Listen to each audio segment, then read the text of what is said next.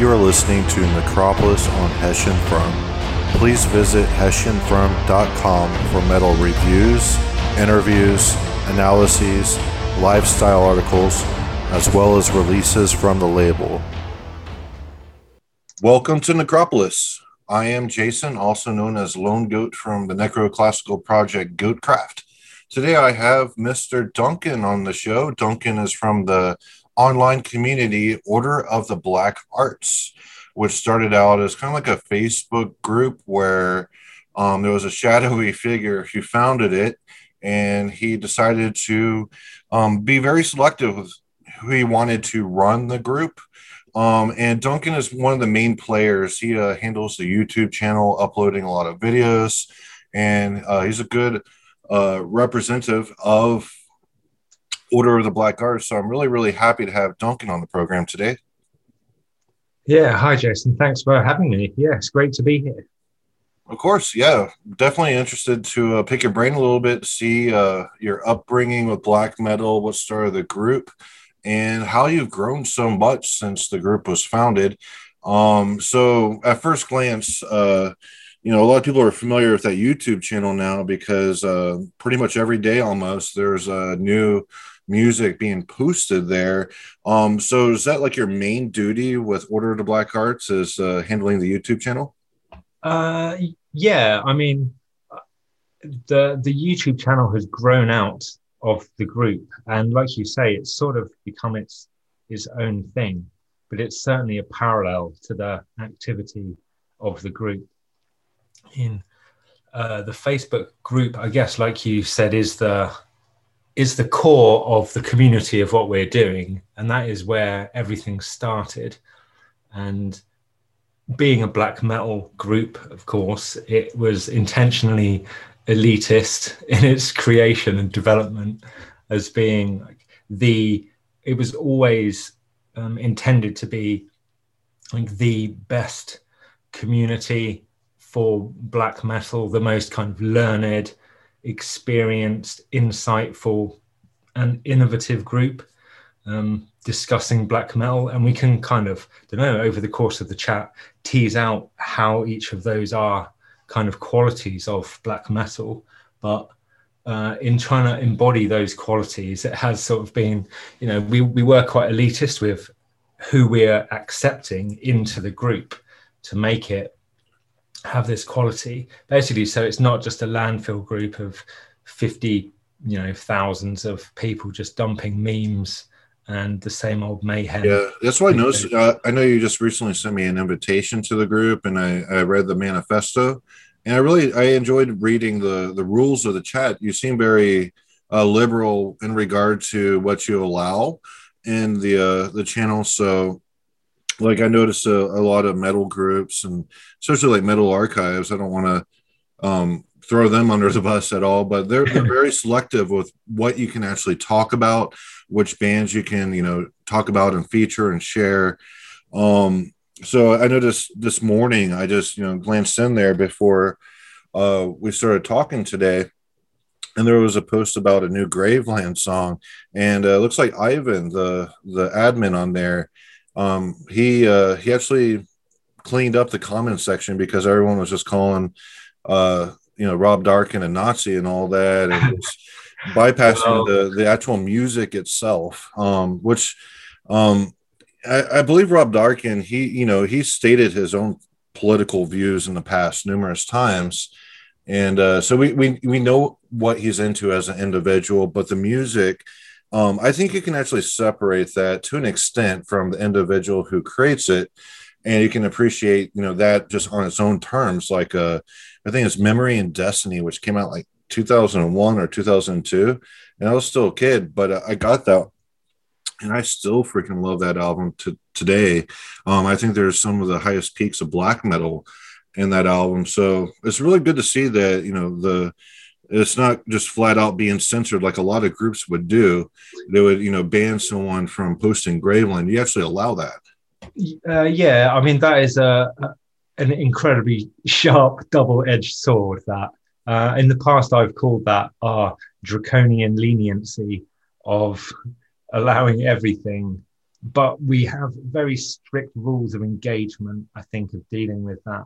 And again, it goes back to trying to create a community of real quality where people can kind of distance themselves a bit from as much as possible from really reacting to those kind of things and that sort of visceral instinct, whichever way you have, when you're confronted with bands like Graveland and loads of like NS type bands. It is tricky to manage, and sometimes we do just shut down those conversations when they get out of hand and people get heated, because it does happen eventually.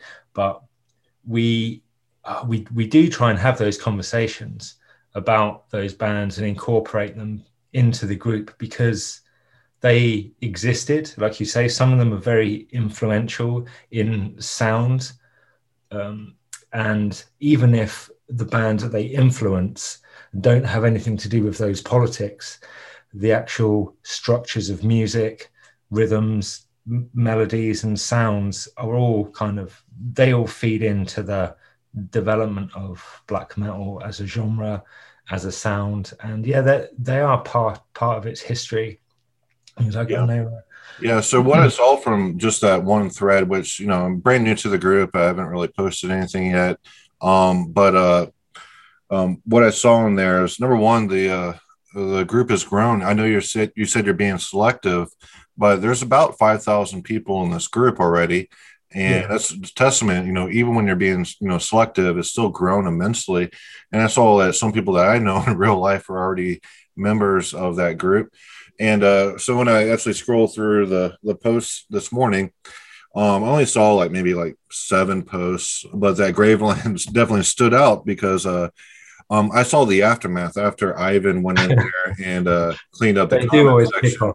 But some of the initial responses were there, people reiterating what they had said. And one guy just said Graveland's music sucks, regardless of politics, but he didn't give any reasons why Graveland's music sucks. He just said it just sucks.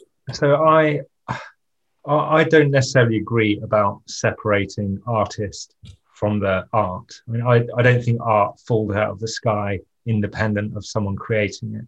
And I think you can have it's not too hard for me to not pay any attention to things if the people that make it, I don't want to have anything to do with. But on the other hand, it exists, that music is there, to at least acknowledge it. But those threads always kind of kick off.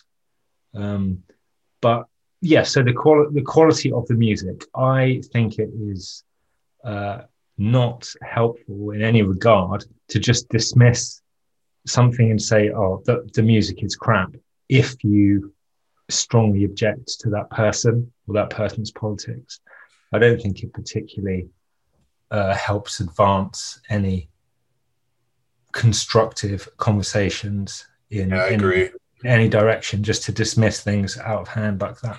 Yeah, I mean, if he would have given some reasons why it sucks, and then that can actually be a conversation in and of itself, regardless of the politics. But it's just, I think it's just a knee-jerk reaction. Graveland's been a very prolific band. A lot of different releases. The early era is what, like Celtic Winter and stuff like that is what people consider to be the best period. But I think when he started maturing a little bit and came out Memory and Destiny, I think that was the actual peak. The early stuff was very primitive. There had some good folk melodies. That's another thing too, that Graveland actually assimilated some folk melodies in that early black metal and kind of opened up that door, which is sprang into its own thing in black metal, where there's a lot of folk elements, especially with a lot of European bands. It's really hard to dismiss, just saying it's oh, they just suck, dismiss it like that without even giving any reasons. I listened to that new song that was posted, and it was just kind of like the same thing he's been doing for 10 years. It's nothing really special or anything. I could actually name some reasons why it could possibly suck, but that criticism that he gave is not really justifiable. with how he was presenting. I know it was just a knee-jerk reaction with just the political stance of Rob Darkin, which you even look at Rob Darkin, even outside of black metal, he did Lord Wind. And there's actually some really cool things he did with that project. I haven't really gotten into what he's been doing lately with it, with like a full-on folk band, but he had like that one album that was like very inspired by Conan and all of that. It was just, I thought it was really interesting stuff. Outside of black metal, it's like neo folk and all that, which is kind of like black metal adjacent.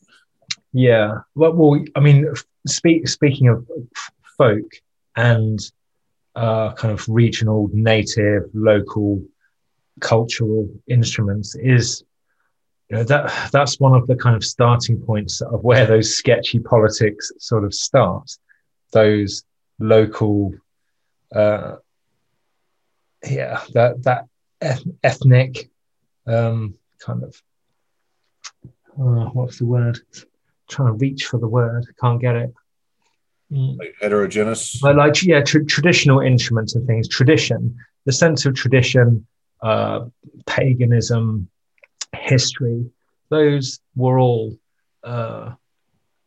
some of the themes of black metal that were unique to the genre. Well, that gave it a unique strength and identity. And one of the kind of themes in the sort of nascent 90s Norwegian Scandinavian scenes about reclaiming and reinforcing those pagan origins of the country and traditions. That was all something that appealed to me at the start. But I think there comes a point when people are really emphasizing those qualities, and the way in which they are emphasizing those qualities is where people start to sort of analyze the sketchiness of bands. Yeah, one thing I noticed with like NSBM, and you know, I take it from a band by band case, just as a musician and someone who enjoys black metal. I think a lot of USBM is of very low quality. I don't know if that's on purpose, or you know, these guys are more into the politics than the music itself. But I think a lot of NSBM itself is just low quality. I don't find the music being very innovative or anything like that, or a mastery over the form. It's just kind of just tacked together and throw some edgy lyrics on there and call it a day.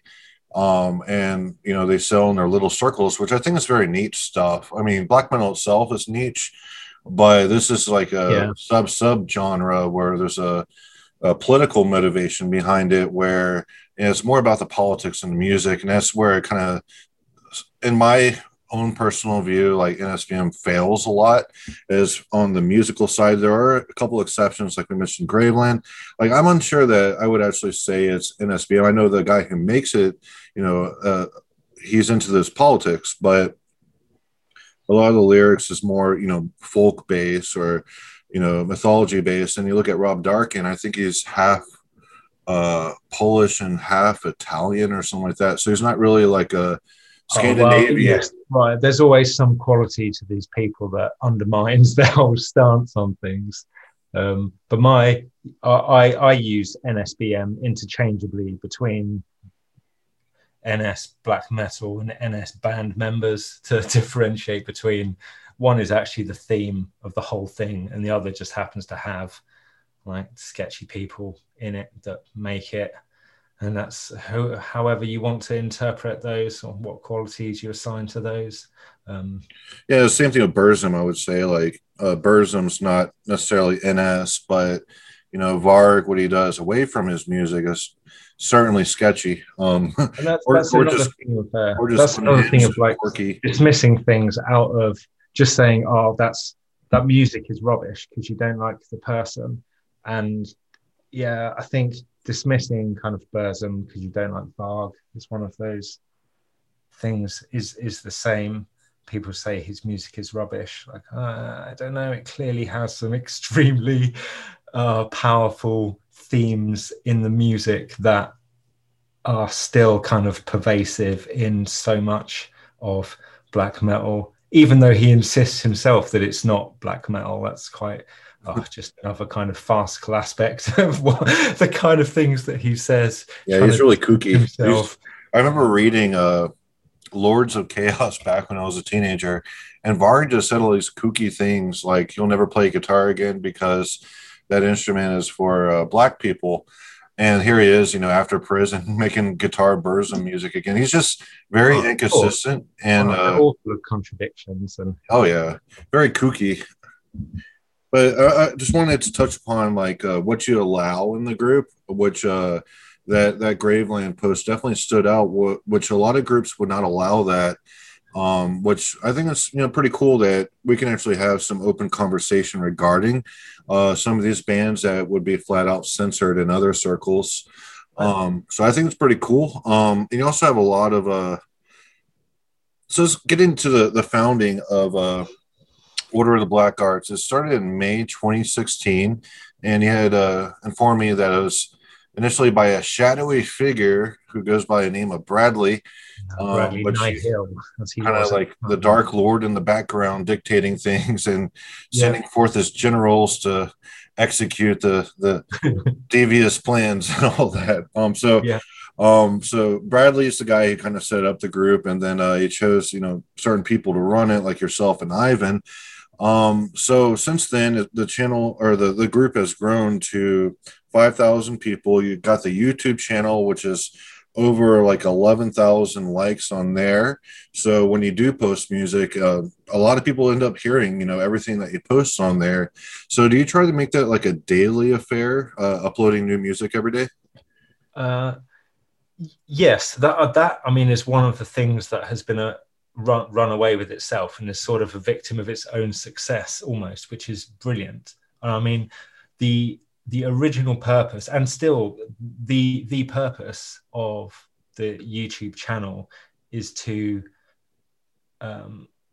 give another kind of platform out, but also collect together the music of artists and bands and labels that are in the group. So still, like the vast majority of music and albums that are posted on that channel are all members of the Facebook group. And that's where most of it comes from. In some way, they are labels or affiliated with labels, individual artists or bands, band members and their associates. They're all related to the actual group. We do get some kind of submissions from outside, and we do all actively looking for new music, and we find stuff and we like it enough to want to post it to the channel. Most of the time those people do end up joining the group anyway. So the group itself, part of the reason why I guess it's quite small and we're being quite selective, but of all of those members, so many of them are in like so many like incredible bands, and one of its massive achievements of the group is just to have so many like seriously top tier musicians and artists from the whole like genre itself. And that was one of the goals, to be a kind of creative constructive community, and the YouTube channel is one outlet for that. Since this is music, it's one of the more convenient, one of the appropriate platforms to do that. So yeah, it features albums from members of the group, all their new releases. So the more members the group gets, the more albums people are putting out, the more things there are to feature on the channel. So yeah, the whole thing has just snowballed massively. Is it growing into a lot more work than like 4 years ago? Yeah, I mean, I think the channel is just over about 3 years old. I think the channel itself is doing really well, and the numbers of subscribers for it and the views on the videos are, that's really good, because it's people listening to the work of our members and the music of our members, the group, which is the goal. But yeah, in terms of work, I I like to make as much effort with the videos as possible, featuring like the logos of the bands in the videos, the logos of labels, putting as much information in as possible, writing something about the albums that I'm featuring. So it's not just, not just a video with no context. Right. I noticed that the video descriptions that you do are very detailed. You do the track listing with timestamps as well as like that, description of the music itself that you usually write a paragraph for. Do you have a background in writing at all? I do. Yes, I have been in the past. Like a music journalist, I guess, writing for, I wrote for a local Brighton magazine, but I've done stuff for websites in the past. Stylus, I did a little stint for, if anyone remembers that. Drowned in Sound, I wrote for, had a black metal column there, regular one for a while. And I have just, generally done a lot of writing. And I guess I never really, I don't know whether I had aspirations to be an actual kind of music journalist. I saw that sort of writing petered out a bit when I got sick of just using the same phrases and words. And I kind of felt that I'd run out of words a bit. And yeah, there's only so many ways you can phrase the same thing over and over, especially if a lot of the bands are of a very similar format, where you have to pick, what actually makes them unique out, but you still have to describe the music as a whole. So that makes a lot of sense that you have a background in music journalism, because I noticed like you're very descriptive when you describe the albums on YouTube. So I was just kind of wondering if that, was part of your, resume, and it appears that it is. So it's really cool. So you mentioned that you were a music journalist. How did you get into black metal, and like what thrusted that to be like your main genre or subgenre? Well, I'm from Ipswich, and I was a teenager in the 90s. So Cradle of Filth were absolutely massive where I came from. Even when they were just kicking around Hadley, they were still massive to me, because that's my area, that's my like village. So Cradle of Filth are a formative band in many ways. So you know what? Sorry to jump on you. When I was in the 9th grade, I was already really, really into death metal. And this girl came up. She was like, I'm into black metal. I'm like, what the hell is black metal? And she shows me Cradle of Filth, and I did not like the vocals at all. It took me a couple of years to get around to the good stuff like Emperor and all of that. But my first exposure was Cradle of Filth, and I was like, no, I'll just stick to death metal. Please go ahead. Yeah, I mean, yes, there's a few kind of aspects to Cradle of Filth which people will hang on to and focus on to claim they're not black metal, but they're versatile. They're many things to many people. That's what makes them cool. And we actually, in the Order of the Black Arts, we will defend Cradle of Filth to the death in any way possible. They got a lot of support in the group, unlike other kind of more generic black metal groups, I think. But yeah, so I always had one eye on black metal when I was younger, but it was I was still kind of young, not into tape trading scene, not really deep into it, that I had access and was listening to everything. But I was around enough to see the infamous Kerrang feature on Norwegian black metal with stuff about all the big foundational 90s bands and the church burnings and stuff. I think that controversy propelled black metal into the public consciousness. Like, I think it was, black metal started as just the antithesis of death metal. Like, death metal was too fun, it was too commercial. That's when, some of the bands were getting, pretty good record label deals, and black metal was like a rebellion against that. But then, the controversy over the church burnings and murders and all that in Norway propelled them into the mainstream consciousness. And then the same thing ended up happening in black metal, where there were some black metal bands who reached high commercial success. You know, they changed their sound to be more conducive to the mainstream. Uh, yeah, I mean, well, I but bands like Emperor, Immortal, Satyricon, they would always have used as higher quality recording equipment as they could possibly have got.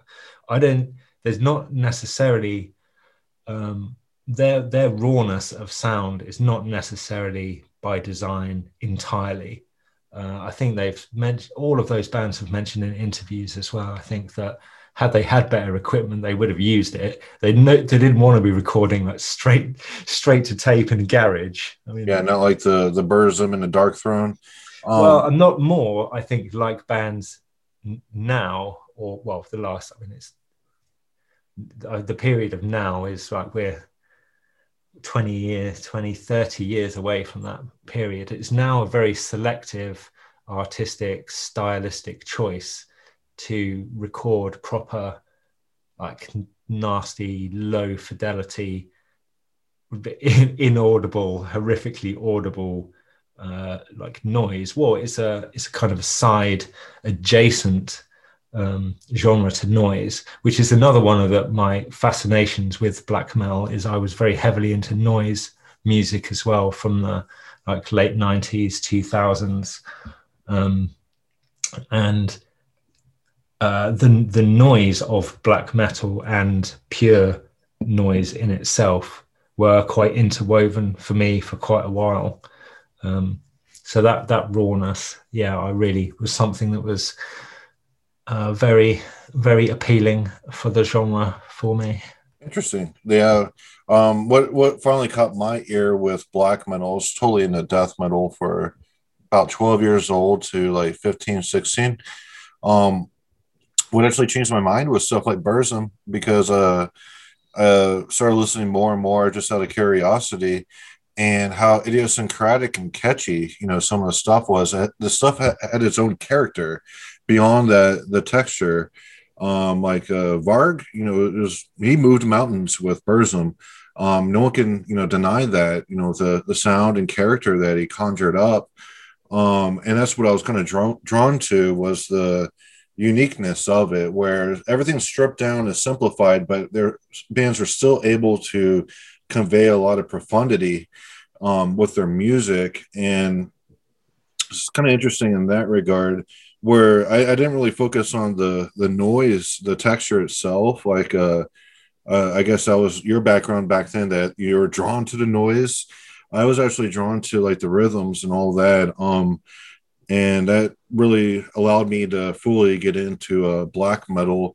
And by the time I was, you know, 18, I was full fledged, you know, ordering shirts off the internet and going to black metal shows. I'm not sure if you heard of a band called Thornspawn, but when I was 18, I moved down to San Antonio, and I met Alex Blackthorn from Thornspawn at a place here called Sam's Burgers Joint, where they held the Sacrifice of Nazarene Child Fest every year, which is like the main, it used to be like the main USBM festival.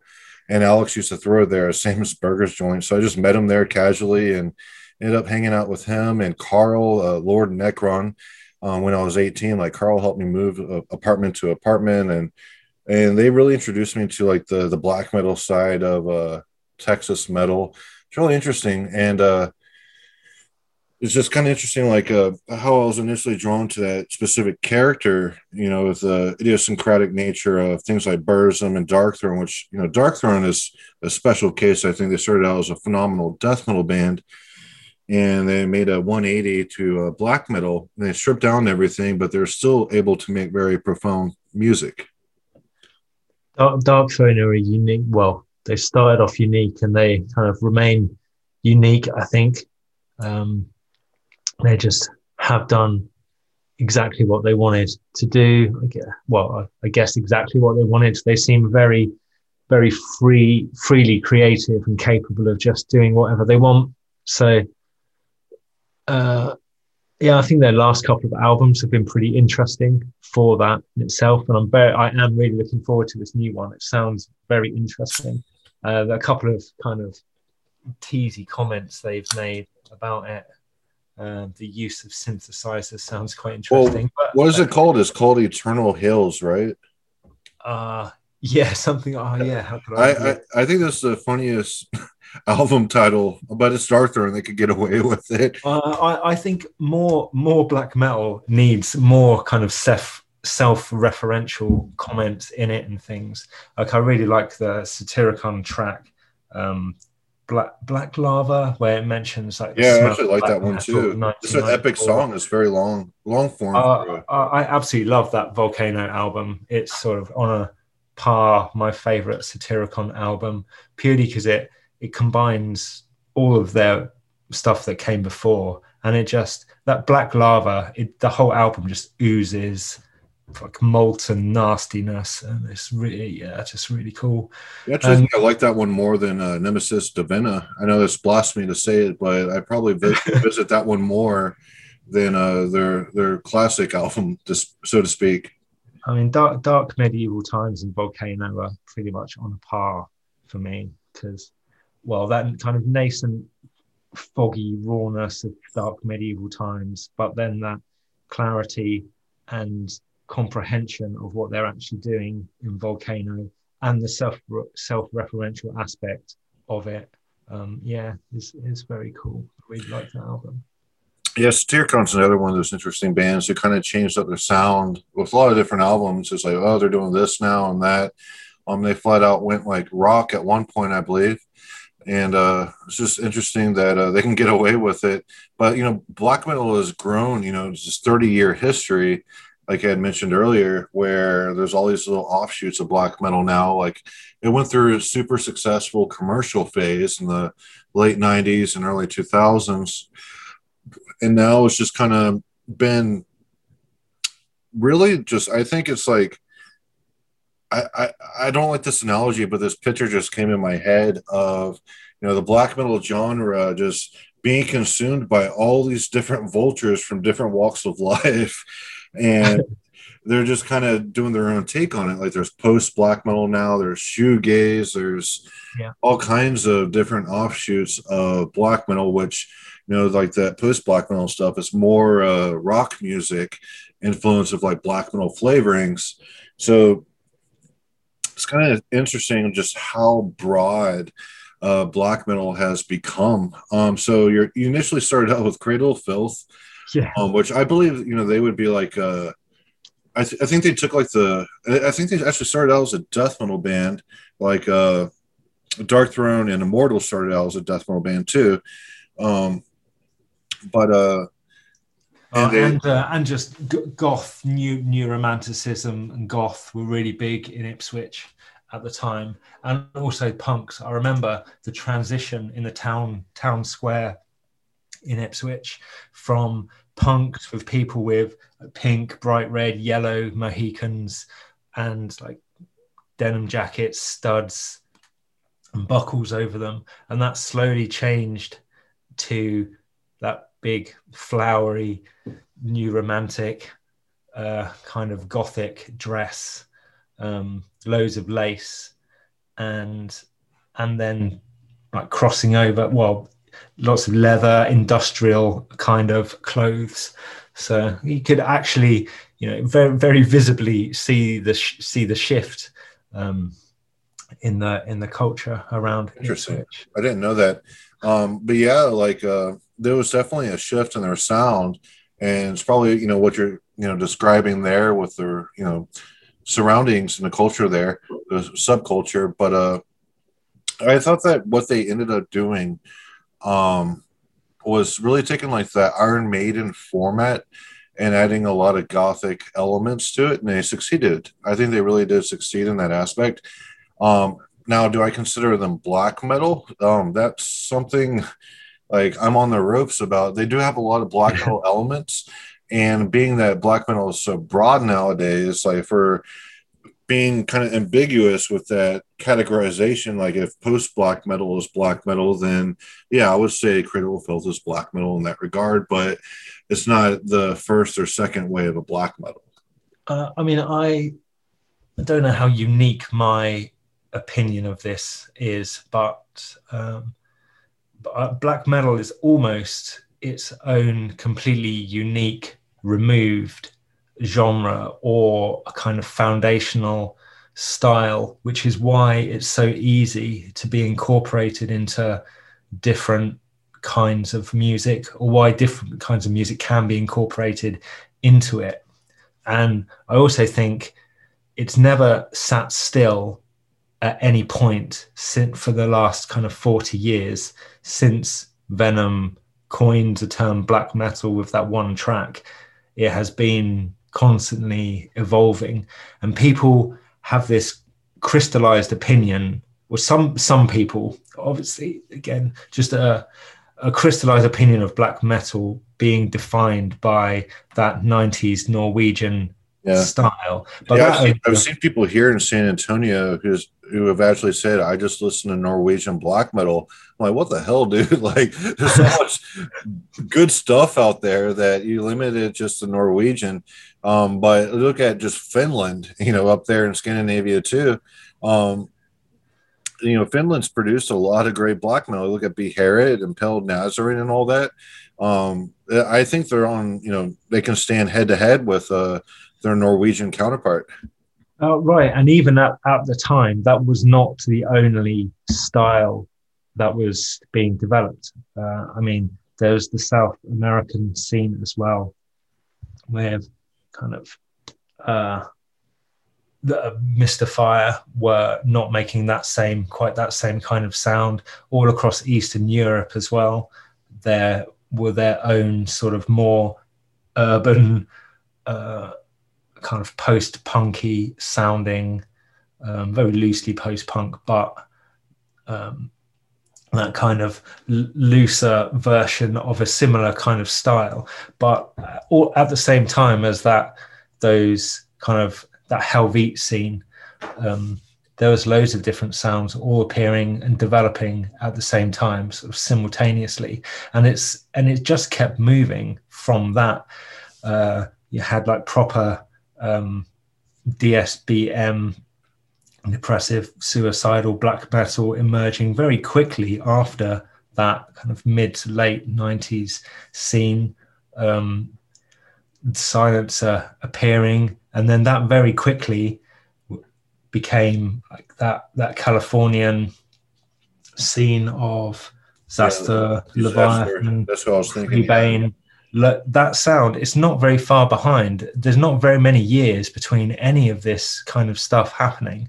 And then that whole USBM movement, Weakling appearing, setting that foundational kind of post-rock crescendo, expanding, contracting style of kind of elongated tracks that Wolves in the Throne Room picked up, Ash Borer, Fell Voices, all these kind of post Norwegian kind of stuff. But that around 2000, that millennial type of black metal, which is, I think, in the Order group as well, we do quite often refer to that as a third wave. Not everyone really recognizes a third wave of black metal, but certainly we do among the admins, among lots of the group members. Yeah. We haven't even touched on France and Deathspell Omega that appeared around like late 90s as well. Antaeus, Aesoth. Yeah, so that kind of dissonant style of black metal, that was happening in France and what was happening in America. Weakling and Deathspell Omega combine to produce this third wave sound, which is still incredibly influential, still going on, but it's just like the different styles of black metal, the influences that it's incorporated into it and that kind of refract back out into other different styles is compelling, it's fascinating. And we in our group can't really countenance having such a limited view of what black metal is or what people should be posting. I mean, the more time that you spend in the group and you scroll around and have a look, you'll be lucky to find like one Mayhem or one Emperor post in the last year. I think we had one recently. Yeah, Emperor's doing that live performance, I think, in like a week or so, with Mortis back on bass. So that should be really interesting. That's right. Yeah, very, I mean, interesting personally, stuff. I'm not too much of a fan of Emperor. I think I only like the first album. I'm one of those. They don't repeat stuff enough for me. I prefer a bit more kind of locked in, hypnotic, trancey repetition. They kind of approach it like a early Beethoven symphony, where like Into the Infinity of Thoughts, it doesn't go back to the main first riff until like 4 or 5 minutes into the song, and Beethoven did the same with his third symphony. It doesn't go back to the main theme until like 8 minutes into it. So they took that kind of highbrowish form with their song construction in that regard.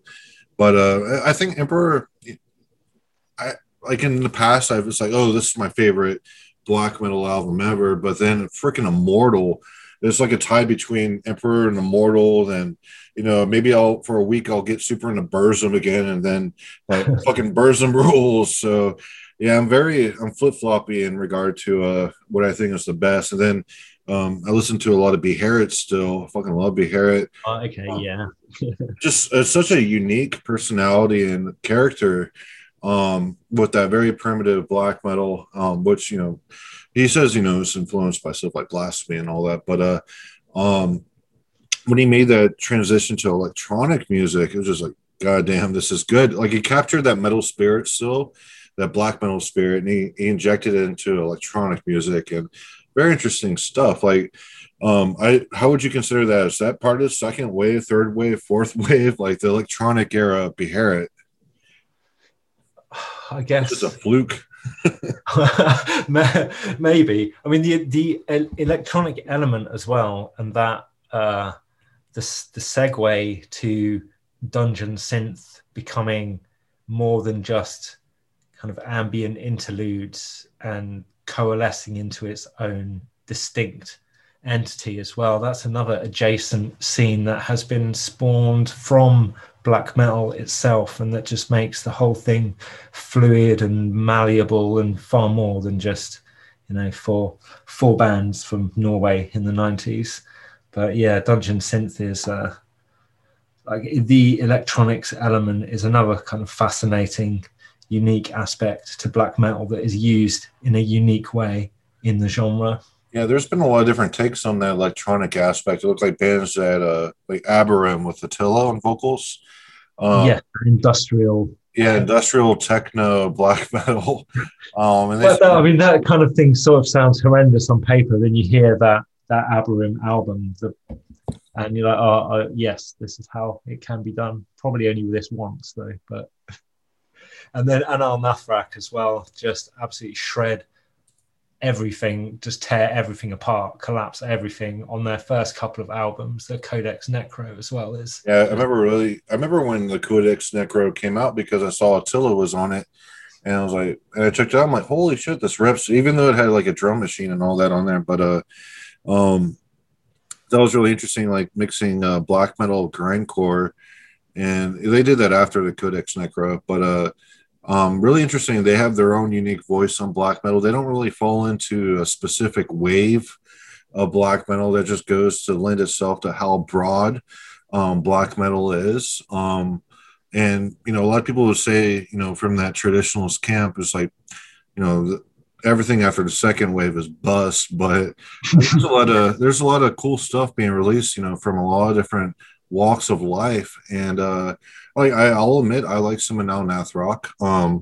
I especially like their lyrical content, and they're very nihilistic lyrics and content that they have featured. Everything, going from the Lucifer Effect. If you've read that book, they had a song called that, which is I believe it was about it's been like 10 years since I read the book, but Guantanamo Bay that prison, where the guards ended up like really abusing the prisoners and Yeah. humiliating them and all that. It was a study on like the psychology of people once they have power over other people. That's what the Lucifer effect is. Like people inherently turn evil. And so now Nath Rock actually wrote a song about that. And, you know, I think the lyrical content's really fucking interesting of what they do. Some of the later albums, very not much more going on, you know, just keeping that same texture and sound, you know, album to album. But I really enjoy the lyrical content. I mean, Anil Nathrak, one of Ivan Gossage, one the main guy of the Order. He writes a lot for Black Metal Daily, and he did a track by track, album by album write up of their whole discography, and it's really cool, really interesting. He's like a massive Anil fan, and yeah, he really kind of unpacks everything, every detail of every track in that write-up. That's really interesting stuff. Yeah, I'll check that out. Yeah, I always consider them. I don't want to say like the lyrical content is highbrow because they're just really looking at the worst aspects of humanity and singing about it. And you know the song like between shit and piss we are born. You know, it doesn't get more nihilistic than that because it's just saying that you know, the baby comes out in between the poop hole and the pee hole, pretty much. So, you know, just very nihilistic, you know, fatalistic, I should say, takes on reality, the dark side of, you know, human life. Well, that is obviously a huge part, a huge aspect of the themes of black metal, and something, yeah, that was pretty attractive to at the start of when I was getting into it. That was definitely one of the themes that was very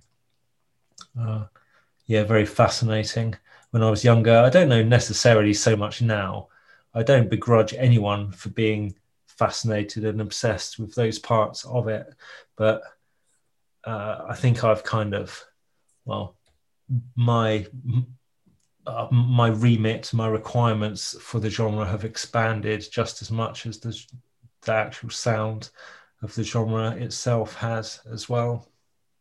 And I think I don't know how much of a loose, consistent segue this is, but the whole of like USBM, the Cascadian scene of adding that kind of environmentalism aspect, the naturalistic kind of earthy aspect to it, was really interesting as an extension of the paganism that was inherent in the genre for the whole kind of from its origins, or at least from kind of Bathory anyway.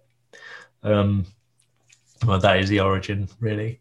Yeah, it's kind of the whole Cascadian scene is really interesting, and the sound that it sort of kicked off. Yeah, I've talked to Daniel Lake, the guy of the book USBM.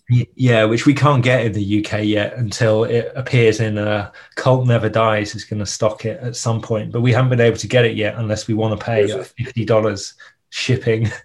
Yeah, Daniel Lake said he would send me a copy because I sent him a vinyl copy of Yersinia Pestis. Oh, nice. That's a good trade. And so it was like, I'm going to trade you for that. I still haven't received my copy yet, but hopefully I'll get that sometime this year. And I'll be really interested to, you know, I want to interview him thoroughly. Like I did that one interview when he first came out with the book.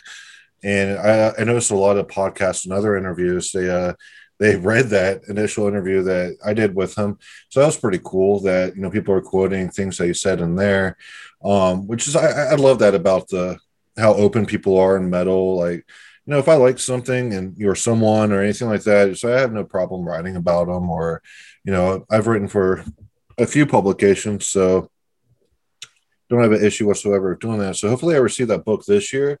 And after I give it a good reading, hopefully have a formal interview with him on this podcast. I think that'll be really cool. And if that's something that you want to jump into and be a guest on, you're more than welcome. Being that it's about United States black metal. And he's pretty much talked to most of the main players in the scene, so he'll have a lot of insight. So hopefully one day we can do that on this podcast. So you mentioned Cradle of Filth being that initial band that got you into black metal. What are some of the others after that? Well, I mean, yeah, speaking about kind of US black metal, I don't really understand why that is such a maligned kind of scene or form within black metal.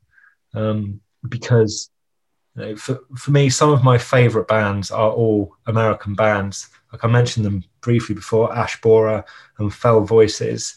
Those two are just like proper earth rending, sky scorching forms of black metal that's purely elemental, just channeling kind of my one of the reasons I like noise music, I think, is because it removes the person from the room and is just like channeling noise and sound. And when you have a band, it's harder to, like a full band, it's harder to stop imagining that there's people playing.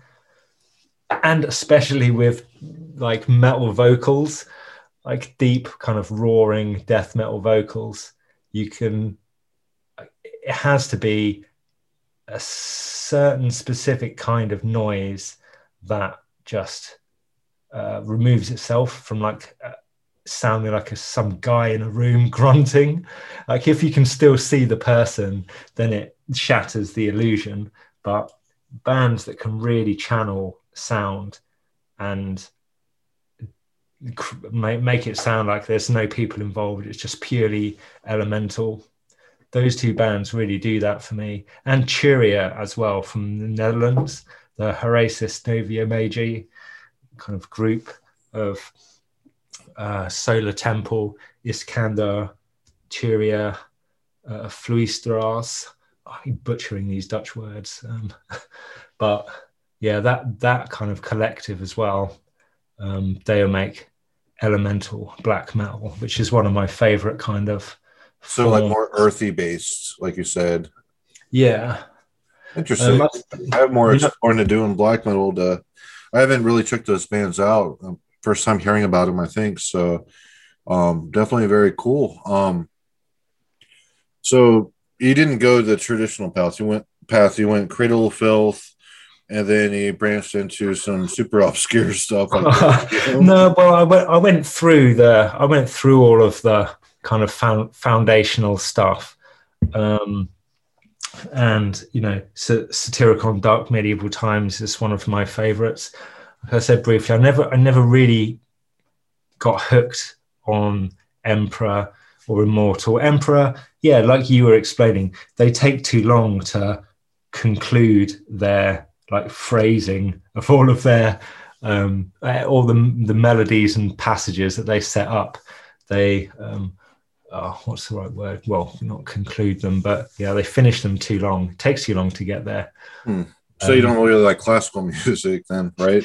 Well, I do, but not. I don't have a huge sort of breadth of knowledge of all that. Yeah. So an average Anton Bruckner symphony, the movements are about 20 to 30 minutes, and there's 4 movements in a symphony, and there's like one main theme per movement. So I can imagine just like you're sitting there, just like at a orchestra performing it, just wanting to fucking leave. It's just like 20 minutes to go back to the main statement. I do prefer repetition. I'm very into repetition. Like there's a band called The Necks, who are not metal band, more kind of, it's not even that jazzy, but they are very much into repetition. I like hypnotic stuff. I like Burzum as well, was one of my foundational bands. That buzzing, hypnotic repetition, trancey kind of lilting melodies and stuff is really good. I'm a big post-rock fan as well. I like Godspeed albums, some of my favorite albums. Mogwai, I've been into since they first started. In fact, I own more Mogwai albums than any other artist. I've got more. They've got a bigger discography. The only thing I've heard of them is that remix they did of Rammstein. Yeah, I they did mean, one. I think it was Mindland. Yeah, they did a remix of Mindland. They did like a techno kind of rendition on that. I haven't heard that myself. I can It's pretty imagine. good. I like it. You know, I've listened to it.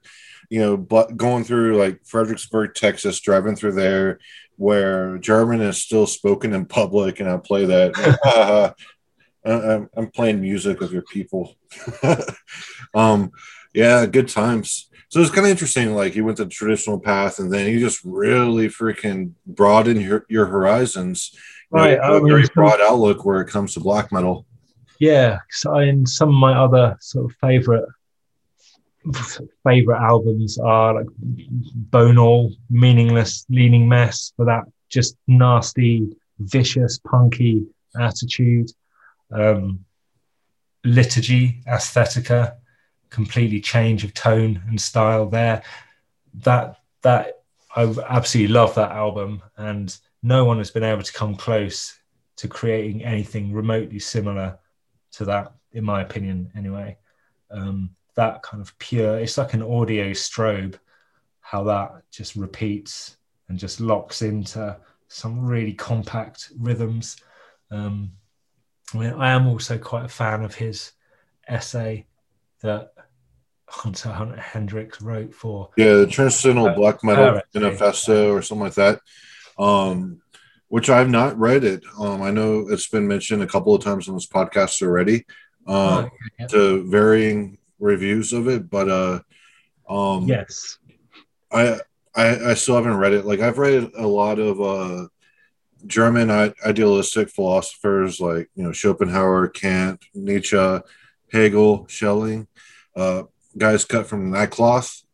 I think one of the criticisms of it though is it's not written very well. Like the quality of writing is not as good as it needs to be. But you can tell where it's going and what it's trying to achieve and what it's trying to convey of this inversion of a genre that's supposed to be inverting certain things in the first place. So it's a complete implosion of all these ideas and just obliterating them into this blinding light of just infinite explosive kind of creativity and this kind of infinite expanding noise, which is what Aesthetica does to me anyway. I've seen it played live a couple of times and it was properly transportive experience both times. And the kind of themes in that essay about expansion and contracting and the like burst beat style that a lot of USBM uses of creating this constantly evolving pulse within the backline drums and bass, the rhythm section, just to put the tremolo riffs over the top of. So it's sort of this shifting kaleidoscopic experience of sound like that. That's like an American form of black metal, USBM style, and quite different from traditional second wave Norwegian. Well, what I would say is similar to the second wave, if we're talking about the Scandinavian stuff, in regard to it being a rebellion against the norm of what has been accepted, because the second wave of black metal was a rebellion against death metal and the more sound, it being more marketable and consumer friendly because it's just a death metal band writing death metal songs and people having fun and all that. Black metal was a rebellion against that. Then black metal became normalized, and then other black metal bands, rebel against that. So it's really interesting. I think it's amorphous, and I said this in the interview with Daniel Lake, the author of USBM, that USBM, and I think of black metal as a whole, like USBM might be a microcosm of the, what black metal broadly is. It's really a groundless chaos beneath all grounds. There's no specific form to it. There's always going to be a lot of freaking different takes on it. You know, the music, you look at that second wave of black metal, you look at stuff like Burzum, that is not complex music. That is not, you know, it's not musicians' music. You don't go into an academic setting and you know, break down what's going on in a Burzum song. But what it is it has distinctive character and it's very impacting to the listener. If you listen to it, it's like, this is profound music. So there's that element to it where, you know, all these different walks of life can come into it and add to it. Like they may not be adding to the genre as a whole. They may just be doing their own offshoot of it, which, you know, how divisive, you know, black metal is, especially that earlier conversation we had about Graveland. It could be met with a lot of friction from, you know, people not like post black metal, for instance, being heavily influenced by rock music, and that being a rejection of that second wave. So it's really interesting if you look at black metal as this grander, like part of the human condition, I would say, where it's like that groundless chaos beneath all grounds, where it's just amorphous. You can't pinpoint what black metal actually is as part of the, I don't know if you want to say like the Jungian shadow or something like that. It's just there and it's being expounded upon in a lot of diverse ways. And well, going back to the kind of purposes of the Order of the Black Arts as a group, that's those kind of themes, the philosophical themes in it, foundations, ideas. That's something that we have some quite big discussions of in the group, and some really interesting, detailed conversations with lots of members who have really kind of insightful ideas and opinions about what black metal is, what it's supposed to be, what it can be, its limitations or its potential. So we have lots of kind of traditionalists in the group, lots of progressive kind of people as well. So we get some really good conversations. And I mean, again, to skip kind of right back to the beginning where we were talking about moderating the group and how we have this more like freer, less restrictive kind of posting style that does allow for kind of NS topics to be posted. It's part of that, of just encouraging the much more sort of sophisticated level of discussion. Yeah, and I definitely I applaud you for that, because like I said earlier, a lot of groups would just ban people for posting Graveland, but you actually encourage discussion about the music. And granted, you know, the political discussion could, you know, eventually happen, but to write it off as Graveland just sucks without, the actual comment said the music of Graveland sucks without giving any reasons why it sucks. I think that's a problem. Well, we even have, like, on the original posts, when people post into the group, we're very strict on people adding a commentary, some kind of description, some reason for them sharing that post into the group.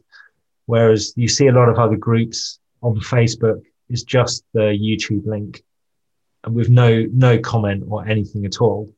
And that is just unacceptable for us. You have to, if you post something, you have to have some kind of insight or additional comment expanding on some aspect of the album when you share it, or the single when you share it.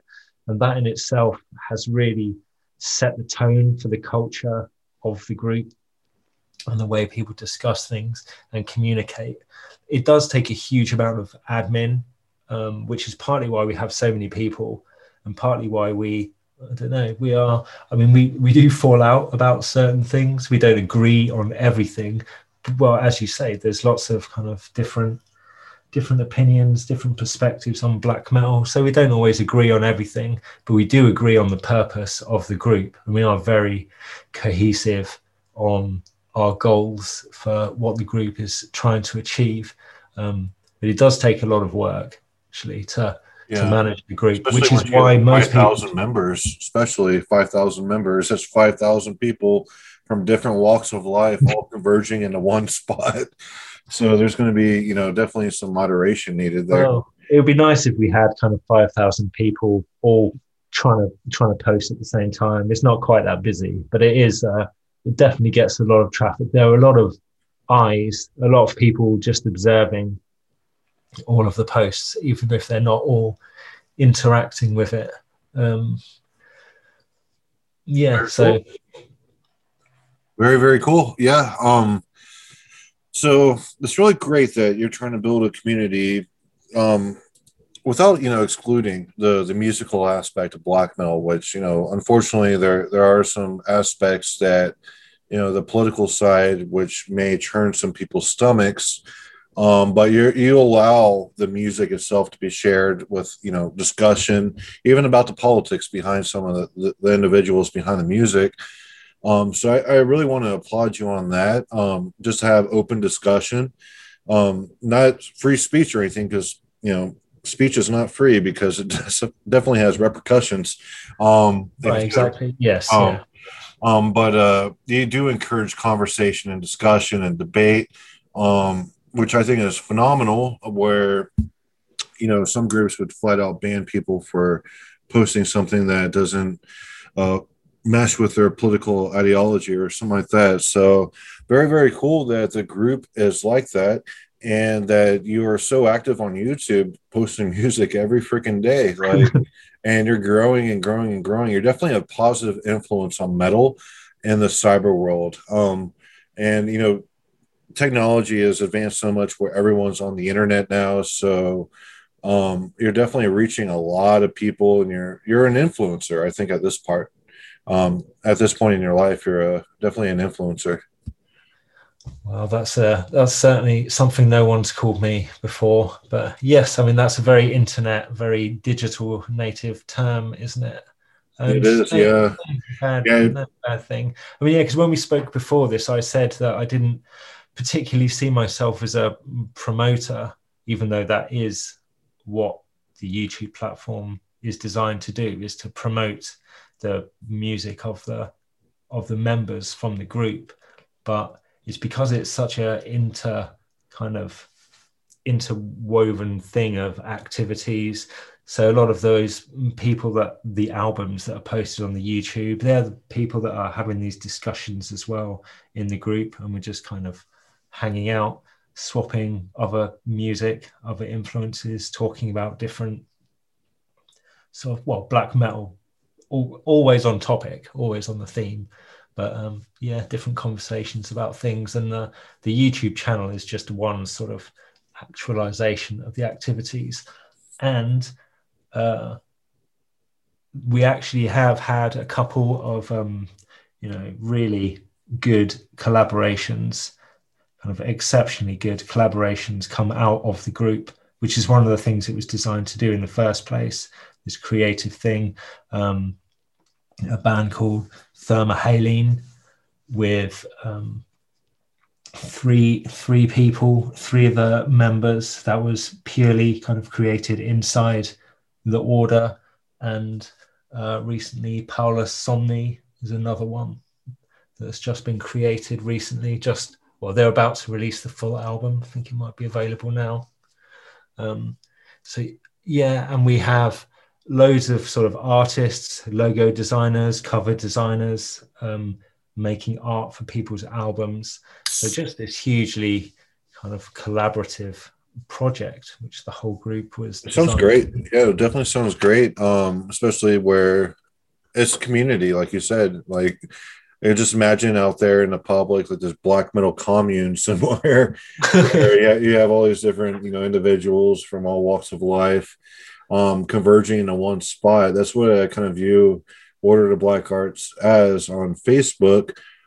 So I know you're really selective, but if a listener of this podcast is interested in joining, it is a private group on Facebook called Order of the Black Arts. There is a questionnaire you need to fill out before joining, and they're open to discussion. I'm like, if you want to post NSBM, you can post it, just write about the music a little bit, and see why, you know, Well, yeah, want I to mean, share it. equally, if you want to post RABM, you can. If you want to post black metal, shoegaze, synthwave, black metal.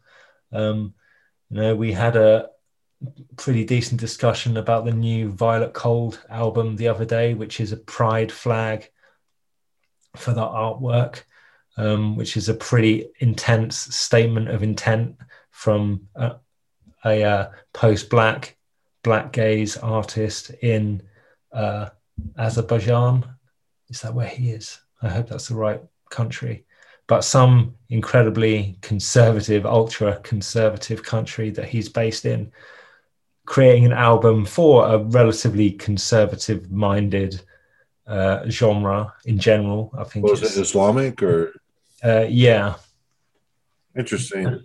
Like you wouldn't expect, you know, Islamic black metal to be a thing, but you know, black metal is so broad, like we were talking about earlier. It's amorphous. It's like there's always little offshoots. It's like, you know, there could be some, you know, Antifa projects, which there are, and then you have, you know, like very traditionalist stuff, and then even Islamic black metal is crazy. Yeah, there's some like, well, I mean, the last gig that I saw before all the lockdowns, Dawn Raid played at a communist club in Brighton, in my town down the road. That was the last gig that I saw. Kind of a worthy last gig, really. I think it was really good. But yeah, there's loads of like, I mean, anti-fascist black metal, RABM. I mean, they are slightly different, but that is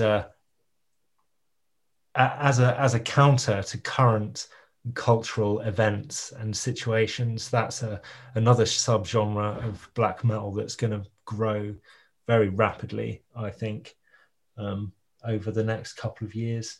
And you know, some of the best bands around at the moment are from that kind of countercultural, anti-fascist scene. Feminazgal album. Oh, I know, Laura.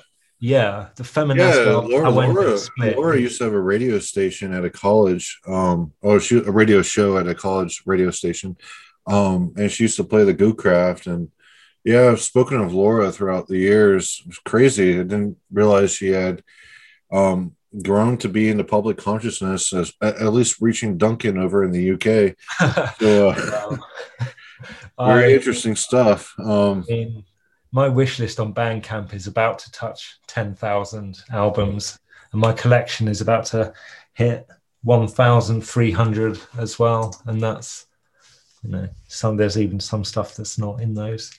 I try and listen to quite a lot of stuff. I mean, I work from home. I'm self-employed, so I have 24 hours a day to listen to music, which I do tend to spend most of it. So I listen to a lot of stuff. But I mean, Feminazgal, how you cannot want to listen to that as soon as you see that name, I don't know. That's one of the best band names of recent times.